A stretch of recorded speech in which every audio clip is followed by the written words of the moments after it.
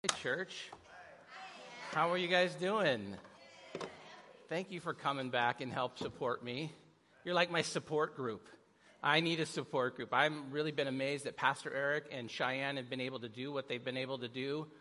Singing to an empty church and speaking to an empty church is a unique thing. Knowing that the camera's there and knowing that people are watching online is wonderful, but the reality for me is I needed some faces. I like to get that feedback. And since I haven't gone in a couple of months, I think the last time I went, they were selling toilet paper on Santa Ana in little vending stands, right? I mean, a lot has changed in the last few months, and so it makes sense. Father's Day, I get to come up here, celebrate Josh. Josh is also a Vanguard graduate in pastoral studies, and so watching his commission into ministry. Jimmy and Heather, they've been part of our young adult ministry. I mean, look at the young adult ministry God's been able to bless. We've got people that have been doing missions work. We've got people that are leading. We've got people that are singing. We've got people upstairs, downstairs, everywhere. So we're really blessed to have you here because it's Father's Day. And I get to speak, and I'm a father, and I can tell you right now, I'm going to do some mushy stuff. There's going to be some mushy stuff. We need some encouragement, right? It's been a really rough 2-3 months. So God's word is encouraging. We're going to be studying God's word today in Acts 16, 1-5. But it's an incredible passage about mentoring. It's an incredible passage how Paul takes Timothy kind of under his wing and teaches him. So in light of Father's Day, in light of a little needed for mushy, I thought I would share this story with you. My dad, Father's Day, my dad decides to get surgery for cancer on his face. And unfortunately, they ended up having to take quite a bit more. And so he was quite a bit beat up on Saturday when I picked him up. Had to take him to the ER. He had some extensive bleeding. Doesn't sound very happy right now, I know, but it gets better. All of a sudden, we were in the foyer of the hospital, and I saw this little baby bird, this little swift, trapped inside of there. And the fatherly instincts inside of me, I wanted to run and save that bird. But right then, I had my dad, who was in a lot of pain, and I needed to get him to his appointment. And so I just said a little prayer in that foyer. I said, Lord, would you let that little bird get out of there? The little glass doors, they're trapped in there. And my heart was like going out to him. But I got to run through with my dad. 15 minutes later, with my dad upstairs, doctor didn't show. We had to transfer him to another office. He's still in a lot of pain. We come downstairs, and that little baby Swift had been flying back and forth and hitting those glass doors back and forth for 15 minutes. He decided just to lay down in the corner and call it a day. As my dad goes walking out, I said, Dad, wait a second. I got to do something here. I stick my toe down to the little bird, and I said, I'll help you out if you'll let me. Talk about crazy pastor. I'll help you out if you'll let me. I'm talking to a bird. And the bird tries to fly away, and as he does, he hits the window again, and he lands on my head. And I'm standing in the foyer with a bird on my head, and I'm talking to nobody because he's on my head, and I'm like, Lord, let me walk this bird out, please. I need a win for today. My dad's really hurt. This is really bad. And I start walking towards the door, and as the door opens, it spooks him again. And he flies to that little hand, cleaning stand that we have back there, right there on the perch. And I looked at him, and I'm crazy. I mean, at this point, it's full-blown crazy talk for Pastor Lee. I'm like, Bird, I want to get you out, man, but you got to let me help you. And so I'm walking towards him again, and he's sitting on this little perch. I'm like, dude, I got you, but you got to work with me. And so I'm like sticking my finger like he's a parakeet, right? Like what in my brain is like, he's a wild bird. And I stick my finger out, and he walks onto my finger. And I'm talking to him. I'm talking to him. So we're going to do this, dude. We're going to do this. We're going to go. Meanwhile, my dad's outside, right? He's bleeding. He's got all his trauma going. And I walk him towards the door, and this time it opens, and I walk him to the bush, and he's still looking at me, and I set him on the bush, and I go, be free. And I tell you, it changed my whole mentality for the rest of the day. I mean, went to the doctors. My dad had a bunch of stuff done. He's doing better at home. But man, just involving yourself and helping someone else. Now, I'm going to close later today with what I think God actually taught me from that story, because it's incredible that we could mentor, that we could invest our life into something that needs help and that God could use us. So with that in mind, let me just shamelessly play some pictures of my grandchildren. Can I do that for you? No corny video on Father's Day for us. Let me put this first light up here and just show you something. That right there is the reason for being a father. That right there is the reason why Jimmy and Heather are making this great commitment. There's no greater blessing in our life than our children, right? There's no greater blessing in our life than the legacy. But I'm a grandparent. So for me, I'm enjoying this wonderful role of being a mentor. Right? I get to walk with my new granddaughter, Whitney. I get to walk with her, and I get to show her, and I get to be something for her that her parents are going to try to be one thing, but I get to try to be something else. I get to be the grandpa that shows her faith, that talks to her about fishing, talks to her about boys, and gets to do everything. And I'm really excited to share that with this little one. Go to the next one. But better than that is my 5-year-old grandson there he is. My grandson's now 5. I know I don't look like an old grandpa, but my grandson's 5, and you know what? He got 2 fishing poles from me on his birthday. One for the bathtub, because he's still 5, but a real one, because now I want him to start feeling what a real fishing pole comes like. And he already knows how to pray. He already knows who Jesus is. What a blessing to mentor as a grandparent. What a blessing to come alongside of a child. All right, show the next picture. Come on. That's my daughter, Dallas. You guys know Dallas. She sings up here all the time. Not only is Dallas an avid singer, but she can fish, right? I have had the privilege of walking alongside Dallas and teaching her how to fish. Now, this has been wonderful. She's allowed me to send her to a Christian college and graduate from that. But let me show this next picture. The reason why is because it all started when Dallas was a little girl. And she gave me the privilege of baptizing her. And in that privilege of baptizing my daughter, that's down in San Clemente. You know, when I had that ministry out in the desert, every year I would take our student ministries to San Clemente, and all the kids that got saved that year, we would have a massive baptism every summer. And one summer I got the privilege of baptizing my young daughter. And I can tell you the greatest privilege of mentoring someone is knowing they're still walking with Christ today. She's a young lady who walks with Christ today, and she can fish. Good. Next picture. This is my son. This is the recent Fibbers trip. Fibbers has come join the church. And the best thing about this is I raised my son to fish.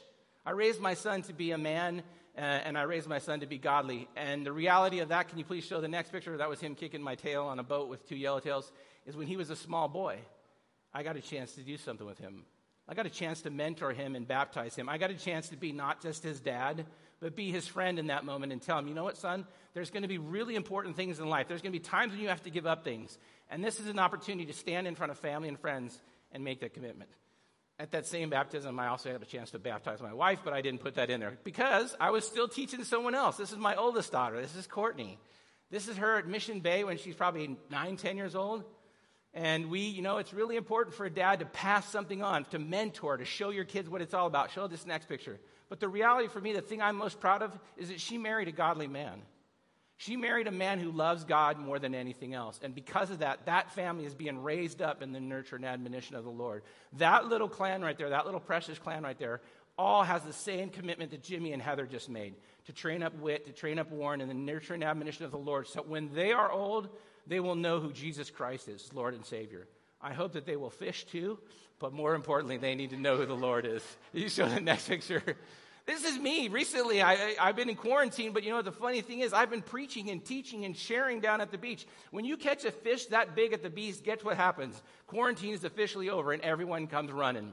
Everyone comes down. And so with my mask on, I get to share people about Lighthouse Community Church, about our fishing ministry, Fibbers, about all kinds of things. And I hope in the very near future that you guys will actually meet some of the people that I have met during quarantine while fishing. Because God has allowed me to catch some fish. But you know what my greatest catch is? My greatest catch is my wife. There is no such thing as a happy Father's Day without a happy mother, right? Happy wife, happy life. And you know what? We're celebrating 35 years. I don't know. We got married in 85, so whatever that is. I think it's about 35 years this year. And I can tell you this. Thank you, fathers. Thank you, mothers, for making it all work. But the opportunity to, that's our Disney picture. We love Disney. We miss Disney. But I'm really grateful. But let me tell you something, finish with something more than that, because that's mushy. You put this last picture up, Mark. Today I'm going to tell you about a guy named Paul, because Paul does something with Timothy that I think is amazing. What he does is he takes him under his wing, and he takes him out on the road, and he shows him how to eat crow. He shows him how to eat manna every single day and be happy. He explains to him something, that there's going to be a cost for your freedom. There's going to be a cost for the name of Jesus Christ. To go and to speak Jesus to other people is going to cost you. And so let me tell you right now what it's going to cost you. That is a picture of the last time my dad took us to Bishop. We are 4 generations of High Sierra fishermen. And one of the things I can tell you about my dad teaching me how to fish is that anytime you teach someone how to fish, it costs you the freedom of fishing yourself, right? Any of you that's ever taught somebody something, you can't fish and teach someone else to fish. And so many different times my dad would have to give up fishing in order to teach me to fish. And when I would drop my bag of fish on top of a hornet's nest and run away screaming, oh, my fish, my fish, my fish, who would go in there and rescue those fish? My dad, right? My dad has taught me a lot of different things. He's taught me how to work hard. He's taught me how to love God. And he's taught me how to be faithful to his wife. And for that, and also to take over the TV when you get home from work, I'm very grateful. Dad, I love you. I hope you feel better. I know your face is all smashed up. I'm grateful that doctors can help you, but God bless you for everything that you've done. The reality for today is, guys, is as much as everything has changed in the world, there is one true focal point that we do have. You guys remember Eric's message way back when? Eric, I lost. True North. True North. You know, God has always been our true north the entire time that we've been in this storm. He is our anchor point. He is our waypoint. And if we can just focus on the death, burial, and resurrection of Jesus Christ, if you could just stay focused on that no matter what happens, when it happens, then you will understand something about today's message. To be a father, to be a mother, to be a mentor, to be a role model, whatever capacity you're going to play, today's message is going to encourage you. It's worth it. You're going to make a difference. And if you only make a difference in one life, it's still worth it.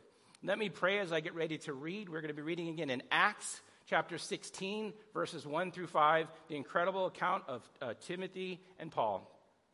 Father God, I just thank you for what has been a very interesting 2.5 months. It has been a challenge. It has been difficult. And there has been, in fact, great adversity, but there's also been great joy. There's been an opportunity to restore your building to a beauty that perhaps it has never even known. There's been an opportunity to see faith moving through families in quarantine. I actually think that for some families, it's the first time they were forced to be family again.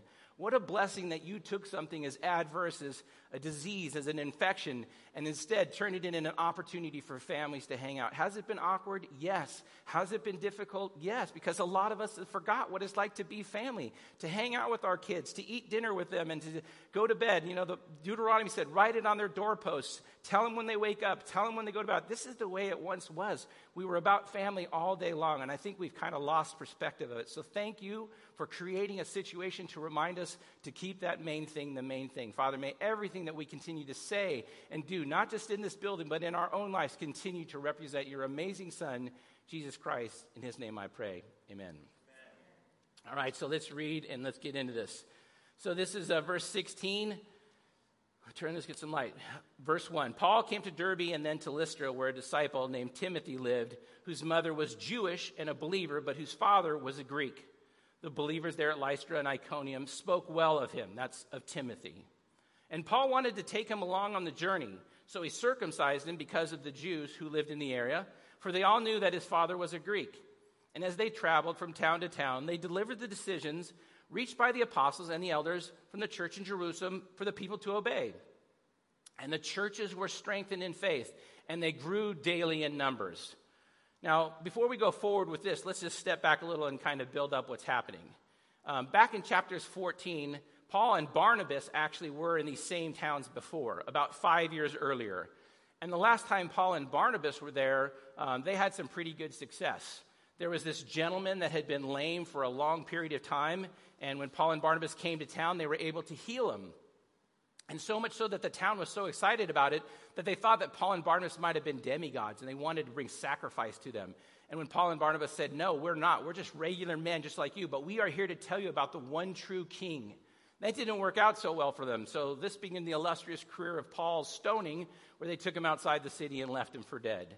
If any of you ever followed kind of the journeys of Paul gave up on a regular basis his opportunity to even life, snake-bitten, shipwrecked, stoned multiple times for the opportunity to take the word of God to the Jewish community. And along that way, they had this other gentleman that joined him named John Mark. Now, John Mark and Barnabas had like a family connection, but unfortunately, John Mark had decided to kind of exit stage left at one point of the mission. And because he exited from that situation, when they're getting ready to go on the second mission trip in verse 16, Barnabas says, hey, I want to take John Mark again. Paul says to him, you know what? I'm going to let you guys go your own way. I'm going to grab Silas, and I'm going to head out. And that's really cool that he took Silas, because Silas is from the church in Jerusalem. Okay? Paul is from the church in Antioch. And what he's going to show that Jerusalem and Antioch, these first two major churches, they're together. And they're in that like-mindedness. They're going to be able to go out and provide all the information that the council just decided. And the council's decisions were this about circumcision, interesting enough. And the first thing they do when they head north is to go right back to Derbe and Lystra, the places that they first went and church planted, to see what's going on. Now, one thing about Paul is the most proficient missionary that the world has ever seen.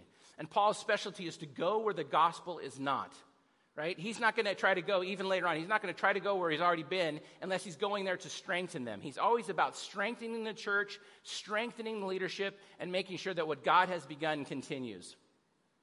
So when they get back to the churches, they find out that the church is not only doing well, but there's a young man there, a teenager that happens to be like-minded like Paul. Now, like-minded is a word in the Bible that basically means of one accord. So Timothy's like-minded because he has a heart for people, and Paul has a massive heart for people. And so because of that, later on in Philippians 2:19, Paul says, he's so like-minded and cares for people that I kind of want him to be with me. Timothy had a heart for the scriptures as well. And Timothy's cool because he represents the first generation of the second generation of believers.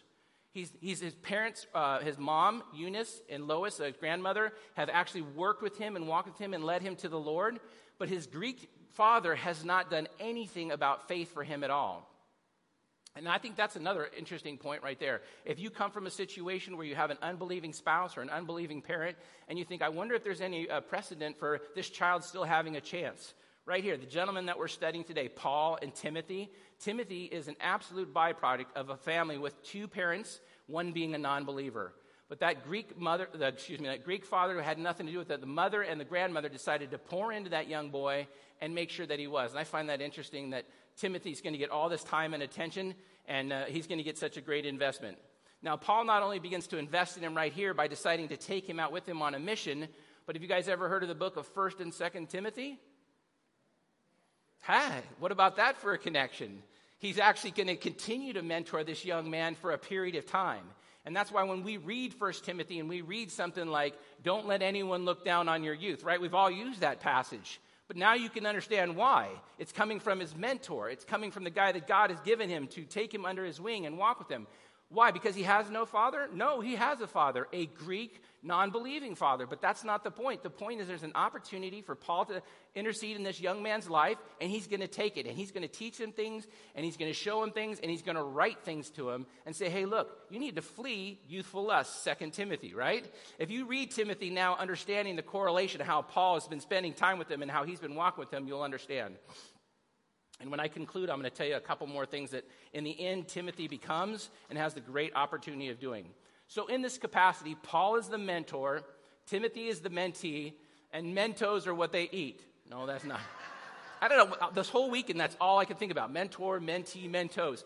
No, they're going to eat crow. They're going to eat manna, Josh. I mean, the world that we live in is, telling us, oh, it's going to be so great. Have your best life ever. The best life ever has nothing to do with this passage in Scripture. From the initial commission of Timothy, like we just commissioned little James Jr., we take a picture with him, and we sing, and we celebrate. That's a pretty good commissioning, right? Timothy's a teenager, so we have just a few sometimes in the building. Timothy's a teenager, and his first commission is going to be circumcised. So just let that settle in. Next time you think it's a big ask to ask kids to do stuff. Paul's first ask from Timothy, a teenager that he just met, to go on a mission trip where the last time he was there, he was stoned and left for dead outside of the city. Come with me, but before we go, I need to, have you circumcised. Now, I don't know about you, but talk about keep the main thing the main thing. Didn't they just say back in 15:20 and verse 15, wasn't that the whole point of the council saying that Gentiles did not have to be circumcised? If Gentiles don't have to be circumcised, what is the point of Timothy being circumcised? Well, remember, his mom is what? Jew, and his dad is Greek. So he has enough Jewish lineage that Paul says, hey, look, if this could be an impedance, if this can be a barrier, then it's got to go. Why? Because we can't have anything stop us from sharing God's word. And I don't think Timothy was going to say anything about it. I think he was willing to do it because here was a chance for him to go out and be with not only just someone, but this guy was like the veteran of veterans. Right? This was the guy that came through his town 5 years ago, and the first time he heard about faith, and the first time he saw God working, he saw it in this guy. And now this guy standing in front of him saying, hey, I want to take you with me, and we're going to go, and it's going to be awesome. There's going to be some problems, but before we even go, I need you to consider this. Mentors are willing to remind believers that there's a cost to our freedom. There's a cost to our freedom. Parents try to tell their kids sometimes there's a cost, and sometimes they won't listen to you, parents. But this is where the opportunity of being like a grandparent, that we can come alongside those kids and tell them, hey, you know what? Every decision that you make, whether anyone knows about it or not, every decision you make has a cost. And sometimes you have these Christian freedoms that allow you to think, you know what? I don't want to wear this. I find this to be offensive and problematic, and I can't breathe, and it looks silly, and I'm not going to wear it. And you know what? There's people right now that says, based on your legal rights, you have some legal right from the Constitution to not wear it. But I'm going to tell you this. If this is impeding you from being able to share the gospel with someone, and this is just a small little mask, think about what Timothy's being asked to remove so that he can just go share God's word. What I thought about this week when I thought about Christian freedoms is all of us have rights, inalienable rights. All of us have freedoms that God has given us. But what Paul's trying to teach him is this, 1 Corinthians 9:19. I am willing at this cost to become all things to all people so that what? Some might be saved. I mean, it is the quintessential verse. It happens to be my life verse. The willingness to become all things to all people, to meet someone where they are. So that what? That you might share the gospel. Guys, there's only one main thing. There's only one reason to mentor, to parent, to grandparent. There's only one reason to show up at church. There's only one reason we're doing any of this. Is that some might be saved. If you didn't know that, if you hadn't thought about that in a while, then you need to remind yourself that is the main thing. And Paul said, it doesn't matter though I'm free. I consider myself indentured. I consider myself bonded. I will do whatever I have to take so that we can sit at the same table and have a discussion. And I know for you, Timothy, as a teenager, me asking you to do that seems insane. But I want you to think of it like this. It's like baptism. Baptism is an outward expression of an inward decision, right? It does not save you. It doesn't do anything other than allows you to publicly confess Jesus Christ as Lord. Now I get it. Baptism versus circumcision, those are pretty two dramatic takes. But for one gentleman recently, you guys remember when Tom got baptized, he was 80 years old, never been in water his whole life, and the thought of being baptized was absolutely terrifying for him. So it was a huge ask. And sometimes we have to think about that. Because we have freedom, because we have these rights, do we have to? No, we never have to do anything. All you have to do is ask Jesus Christ into your life, and pretty much if you want to write it, you can write it to whatever degree you think you can. The thief on the cross, what did he do? How much time did he have to do anything? But you get to. Your Christian freedoms allow you the opportunity to walk with a veteran, to walk with a mentor, to say, hey, look, why do I need to do this? And then the mentor steps in and says, because of this, the barrier that you would have when you came to a Jewish home is you would be seen as not real. You would be seen as not authentic. And someone who doesn't like not authentic is me. Like there's a commercial on TV right now where this guy's supposedly ice fishing in a $150,000 car with leather seats. And he's dressed in like $4,000 worth of clothing. And then he casually walks out on the ice and sets his little ice rig down and then with binoculars watches his ice rig. And then the flag goes up and he nonchalantly walks back over. I don't believe that actor anymore. I wouldn't buy that car anymore. I want nothing to do with any of that stuff anymore. Right? That's nothing to me. It's all lie to me. I want the guy who drags the outhouse over the ice, right? That guy in Minnesota that he built this little shed with his friends one weekend. It's totally not safe. They almost killed people dragging it down to the lake. They cut a hole in the thing. It's probably not even thick enough ice. The little hut could be cracking the ice, and they start a fire in there. They don't care. They're making Ditney Moore beef stew and eating weenies, and they're fishing. And if they catch something on their little micro pole, they're screaming. I want to fish with those guys, right? And I think that's what Paul's saying. It's like, Timothy, hey, look, it may not be a lot to you, but this is going to be a barrier to them. And that's what we have to make consideration of. Paul was not an attorney trying to argue people into the kingdom of God, by the way. Right? Do you know anyone who's argued anyone into the kingdom of God? That wasn't his thing. Paul instead was making himself a servant whose goal was to talk to people, share with people, show people. This is why the kingdom of God is worth it. And this is why he is the King of Kings. And this is why he is the Messiah. And you guys just need to listen to me in whatever I have to do to tell you. It's interesting, though, when you ask Timothy, first thing to do that, I mean, it's radical, right? But I want to tell you something. Later on, he's going to take Titus with him in Galatians. And when Paul takes Titus with him, who's a Gentile, and his parents are Gentiles, guess what he doesn't ask him to do? So it's very specific and very unique to this individual because of his Jewish background. And I want you to understand that because part of what the Jewish council decided was that Gentiles did not have to do this. Sometimes people are always trying to find these conflicts within God's word to say, oh, see this and see this. But it's very specific, and this makes perfect sense. Titus, if you go look it up in Galatians 2, 3 through 5, was a Gentile from Gentile parents, went on a mission trip, and Paul even says he was not asked to be circumcised. All this is to do one thing: prepare Timothy spiritually to go do battle. Right? You're going to be going to places where they're going to stone you. They might not like you. They might say things, and they're going to try to come behind you and nitpick and tell you different things. There was this amazing group of nitpickers called the Judaizers. All these different things were going to be trying to cannibalize something that Paul wanted to instill in young Timothy's heart, and that is, don't let anyone look down on your youth. Matter of fact, I'm going to write you a letter in about a year or so, and I'm going to remind you just how important this is. Instead, I'm going to lay down my privileges. I'm going to lay down my right to fish. I'm going to lay down my opportunities so that I can teach you how to do this, right? The old saying, give a man a fish, feed him for a day. Teach a man to fish, feed him for a lifetime, right? I'm going to show you. I'm going to share with you. I'm going to walk with you. I think Paul's basically saying, I'm the ultimate big brother. I'm the ultimate life-on-life expert. Let me show you what it means and what the cost is. If along the way, someone says that you eating fish is a problem, guess what I'm going to do? I'm just going to not eat fish for the day.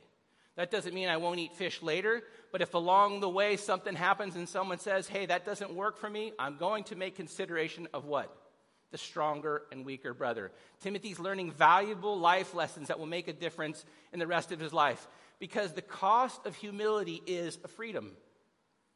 You might have a right to eat fish. You might have a right to drink wine. I mean, Jesus' first miracle, let's be honest here, Jesus' first miracle, if wine in and of itself is problematic, then how does Jesus create wine in his first miracle? And that's a documented fact. Because we're taking Scripture out of context when it says, be not drunk with wine, right? All these different things, Timothy, I'm going to explain them to you. I'm going to help establish kind of the DNA in your life. Since your dad's not taking this role and it's open, I'm going to jump in and supersede because I see a value in it. And what a legacy he ends up developing. From this mission trip, as they go along, as they begin to share, what are they sharing? They're sharing the discovery that the council in Jerusalem made. They're sharing that discovery, which is that Gentiles don't have to be circumcised and all the different things. And the people are being strengthened, the churches are growing in numbers, and the leadership is being solidified. Because they're seeing the church of Antioch and the church of Jerusalem coming together for the sake of being like-minded. Why? So that Jews and Gentiles can sit at the same table. And why do I keep saying Jews and Gentiles? Because Paul's primary focus was Jews first, then Gentiles. Because of that, he sought out the Jewish places first to go speak. He had a heart for them. He had a burden for them. God had given him that. I don't know if God's given you a burden for somebody. If God's given you a burden for something, you need to make sure you do whatever you do to get to those people. And if that meant those people stoned him, threw rocks at him, said names, shipwrecked, snake bit, whatever it wasn't going to stop him from staying focused on that main thing. Go to the Jews first, go to the Gentiles, and tell them about the death, burial, and resurrection, that he is in fact the true Messiah. And what happens in the end? In the end, Timothy is there when Paul writes Romans. In the end, Timothy becomes this comforter like Barnabas was. Timothy becomes this person that Paul can count in. I don't know about you, but a lot of people in seminary would tell you Romans is one of, if you're going to be stranded on a desert island, Romans is one of the books you could study the rest of your life and just be blessed and encouraged by. And Timothy's part of Paul's writing that. In the end, even when Paul finally leaves him, as Timothy is now older and wiser, and his faith in the church is now established, Timothy becomes one of the first bishops in the church of Ephesus. What a legacy we can leave our kids. What a legacy you can leave your kids. What a legacy you can pour into as grandparents or mentors or big brothers or big sisters to somebody else's child, that you would walk with them and make that long-term Proverbs 22:6 commitment to train up a child in the way that he or she should go, so that when they do, what happens? They follow God at full cost, knowing full well, this is not the best life that we're going to have. The Bible makes it perfectly clear, in this life you will have trials, you will have tribulations. There's still things that make it wonderful, but that's not what it's about. It's about giving up your freedoms for the sake of getting that other brother or sister to the table so we can sit down and talk. I don't know about you guys, but even though we've been off this whole time, that's not stopped for me. It's been nonstop, and the cost of that sometimes is extreme. Extreme, but it's always worth it, right? Because why did Paul say it? I do it for the one particular any. I become all things to all people so that someone else can know Christ. If you keep the main thing, then this is what you'll need to remember. Evangelize the world at any and all costs right now as soon as possible because it's a limited time offer. Take somebody with you, put them under your wing, and start walking out there because it is a limited time offer to bring the gospel to the world. If it's the Jews first and then the Gentiles, fine. But ask God to make clear to you, what is your path, what is your burden, what is your commission, and how can you begin on it? And then start with that first and foremost. Evangelize today. Go share the love of Christ with someone today. Walk and teach the next generation. Don't just tell them. Walk and teach the next. Don't just tell them. People don't want to be told anymore. They have Siri for that. If they want information, they can just ask Siri. Right? Some things can't be taught. They have to be caught. I don't know where we got that in school, but man, that makes a lot of sense. You can't just teach everything. Some things they have to learn by watching and seeing how it happens. And another component of that is because it can't be bought. It's not for sale. How do you teach someone to go on a missions trip? You take them on a missions trip, right? You got to put them in them. We can't tell our kids about church. We can't tell our kids there's things to do and then not do those things with them. If we got to go to a place that feeds families and wear masks and feed homeless people so that we can have that conversation, then that's what we need to do. That's keeping the main thing. Don't just tell them about it. Figure out how you can be it. And if you're having a hard time doing it, maybe someone else can walk with you. Remember the stronger and weaker brother. Remember the stronger and weaker brother. Remember the goal is salvation, not being right. The goal is salvation, not that you're right. Remember, Paul's not an attorney. His goal is not to, oh yeah, you believe that, and I need to do this. That's not what Paul's saying. Paul's saying, okay, I understand this is a problem for you. This is circumcision is a problem for you. Okay, well, let's just do that. Even though I don't have to, let's just do that so that we can talk. What do I have to do so that you and me can talk about Jesus Christ? And I'm willing to remove, Paul writes, remove any hindrance, right? That's Paul. Remove any hindrance that stops you from bringing the gospel to a lost world. And ultimately, I just wanted to tell you this. Thank you all of you, for what you do and how you do it.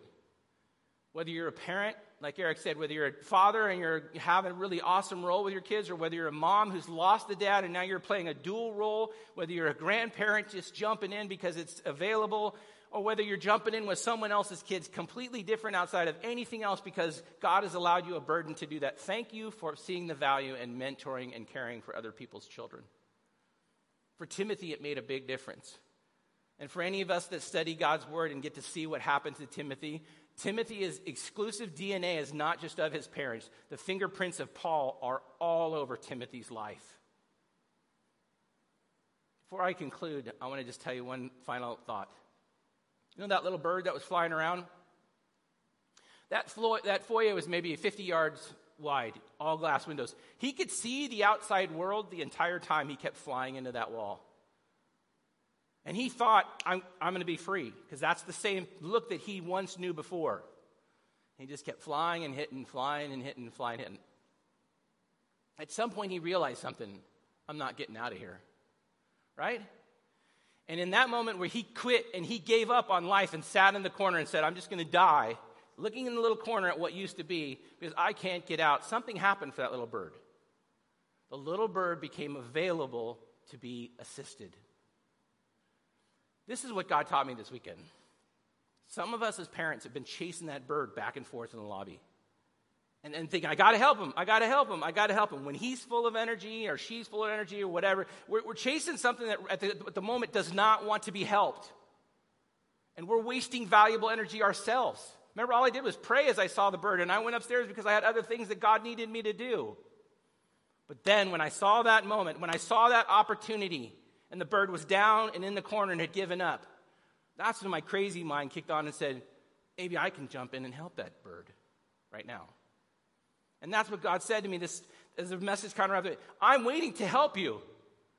You got to stop flying back and forth in the window of life. You got to stop trying to figure it all out. I will send someone to you to walk with you. By the way, his name is called the Holy Spirit. Right? The Paraclete. The one who walks alongside. I have someone that I will send to you that will walk you out of the building that you're trapped in. You can see life all around you. You can think that you're free, but you're going to die in that lobby. You will never experience life without Christ. If you're watching today and you're hearing this for the first time, I want you to understand something. You're flying around in the lobby of life and you think you're living. You haven't even got outside the building yet. You can't get outside the building until you give up and realize you need to do three things. You need to accept the fact that Jesus Christ died for you. That's what Paul said. I'm willing to go anywhere. I'll travel the entire globe if I have to. Give me one person, give me two people. I'll travel the entire globe saying one thing. Jesus Christ died for you. You need to believe that. You need to put your faith in him. You need to put your hope in him. You need to just receive his forgiveness for everything that he's done for you. And what happens in that moment? He extends his hand to you and he brings you in. And he lifts you up and he walks you outside into a new life. Where you get to do what you were designed to do, little bird. I don't know what swifts do. They have a cool name. I don't know what they do. I don't know why they do it. I just wanted him to do it. I knew he couldn't do it in that foyer. I guarantee you the next time you're in Costco or one of those big box stores and you see a bird flying around in the rafters, your mind's going to be triggered. I wish I could help that bird. At some point, that bird will get tired of flying around, guys, and he will come down. And when he comes down, he will walk, and someone will have the opportunity to put a box over him or to put a net over him or do something with him and take him outside so that he can live again. And that's what we need to realize today. As Timothy, he was fine. He made a decision for faith, but he was made better. He was set free when someone decided to walk alongside of him and invest in him. And he became a cornerstone of that first church, a bishop at the first church of Ephesus. Think about that today. If you can help another family out, maybe there's a family you know whose kid's struggling. And maybe you can come alongside of them and invest in today. Maybe you could change the next Timothy's life to be the man or woman of God that God intended them to be the whole time. I'm going to invite the worship team back up here, and I'm going to close in prayer. Father God, this morning just reminds me so much that so often we want to be in control of everything. We have energy, we have mind, we have all these different skills, and we think, I'm just going to fly around. I'm just going to go here, and I'm going to go there, and I'm going to be really busy. And by being really busy, I feel like I'm doing a lot of things, so it must be good. But the truth is we're just banging our head against this glass wall that's just got us trapped inside this foyer of life. And I can remember the time in my life where, at a camp, 1978, Hume Lake, I just thought something's wrong with this whole picture. Something's wrong with what I understand. I really need to be freed from myself. And you did that for me. And now I wake up every morning with the same thought like Timothy. It's like, what can I do today? What freedom have you given me that I can give up today that I might take the word of God out to somebody? What person can I meet while fishing or going to the gas station or just going to the grocery store? How can I be a light in this dark place? Because it's a limited time offer, Lord, and people need to wake up to that. There's always been floods. There's always been famines. There's always been pandemics. There's always going to be until the Lord returns. But what there's not always going to be is a chance to share the name of Jesus with the world. Father, please help us to keep the main thing. Please continue to send those mentors, those parents, those godparents, those family members, big brothers, big sisters, whatever you can to walk alongside of us and remind us, okay, you may not be winning today, but the scoreboard reads in the end, Jesus wins. And we're on his team. And we need to just get past this inning and get to the next one because the rally's coming, guys. The rally is coming, but we have to get up and keep playing. Father, thank you for the opportunity to serve. Thank you for your son, Jesus Christ, and his work on the cross. We do it all and say it all in his precious and holy name. Amen.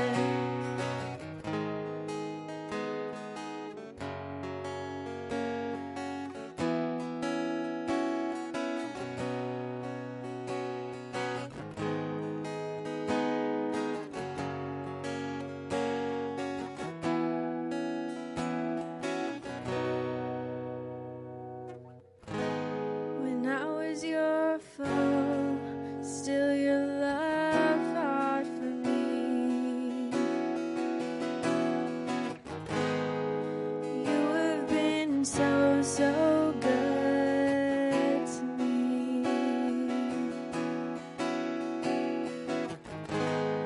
When I felt no worth, you paid it all for me.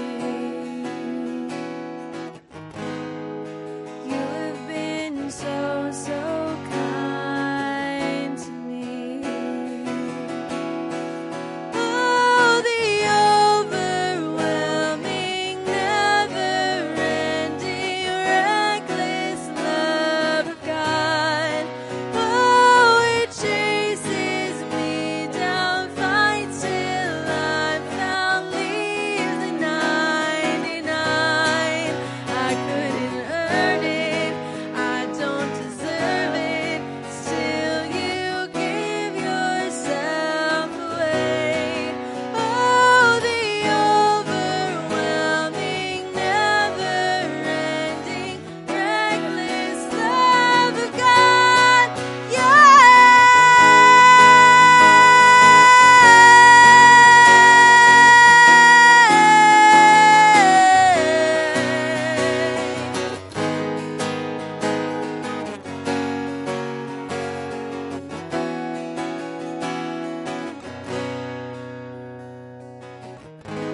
Snow shadow you won't light up, mountain you won't climb up, coming after me.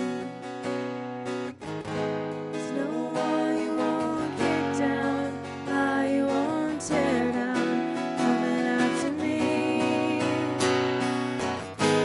Snow shadow you won't light up, mountain you won't climb up, coming after me. Snow wall you won't kick down, lie you won't tear down.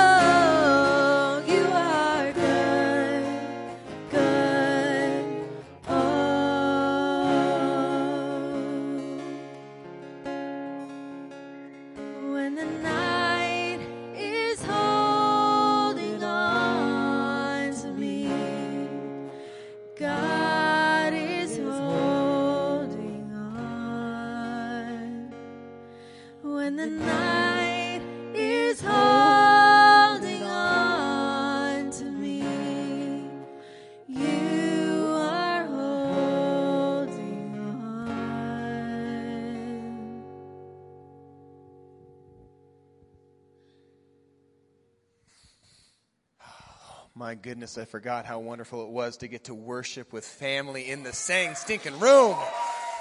It's good. And next week, I'm really looking forward to seeing many of you with us as we're worshiping in here all together. But today, as Jeff was talking about raising up the next generation, one of the things that really struck me is the fact that Timothy was young when he started going on mission with Paul. He saw a lot of things, grew up really fast. But he didn't stay a kid. The thing about the next generation is at some point you have to let them go. And Paul ultimately left Timothy later on in his life to oversee the church in Ephesus. He was, 1st and 2nd Timothy are written to a young pastor of a community in a city that was very fractious. And this morning I feel like it would be fitting to close with a blessing, a prayer that Paul writes to that church living in Ephesus. I think it's an important one for us to sit in as well. So if you'd bow your heads with me, let me just pray this blessing, written now from grandfather Paul to a community of people being overseen by his son in the faith, Timothy. For this reason, I kneel before the Father, from whom every family in heaven and on earth derives its name. And I pray that out of his glorious riches, he may strengthen you with power through his Spirit in your inner being, so that Christ might dwell in your hearts through faith. And I pray that you, being rooted and established in love, may have power, together with all the Lord's holy people, to grasp how wide and long and high and deep is the love of Christ, and to know this love that surpasses understanding, so that you might be filled to the measure of all the fullness of God. Now to him who is able to do immeasurably more than all we ask or could ever imagine, according to his power that is at work within us. To him be glory in the church and in Christ Jesus throughout all generations, forever and ever. Amen. Lighthouse community, I love you. Looking forward to seeing many of you next week. Have a wonderful week. Now go be the church.